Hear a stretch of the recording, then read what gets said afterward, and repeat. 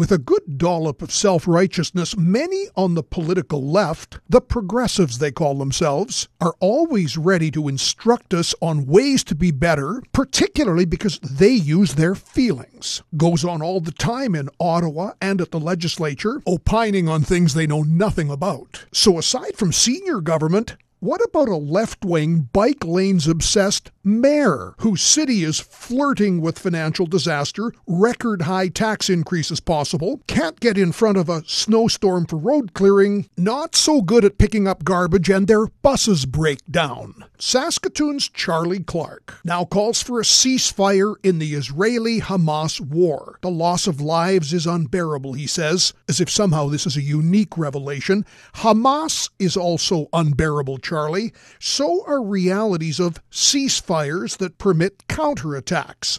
Charlie Clark, foreign affairs expert. Who knew? I'm John Gormley.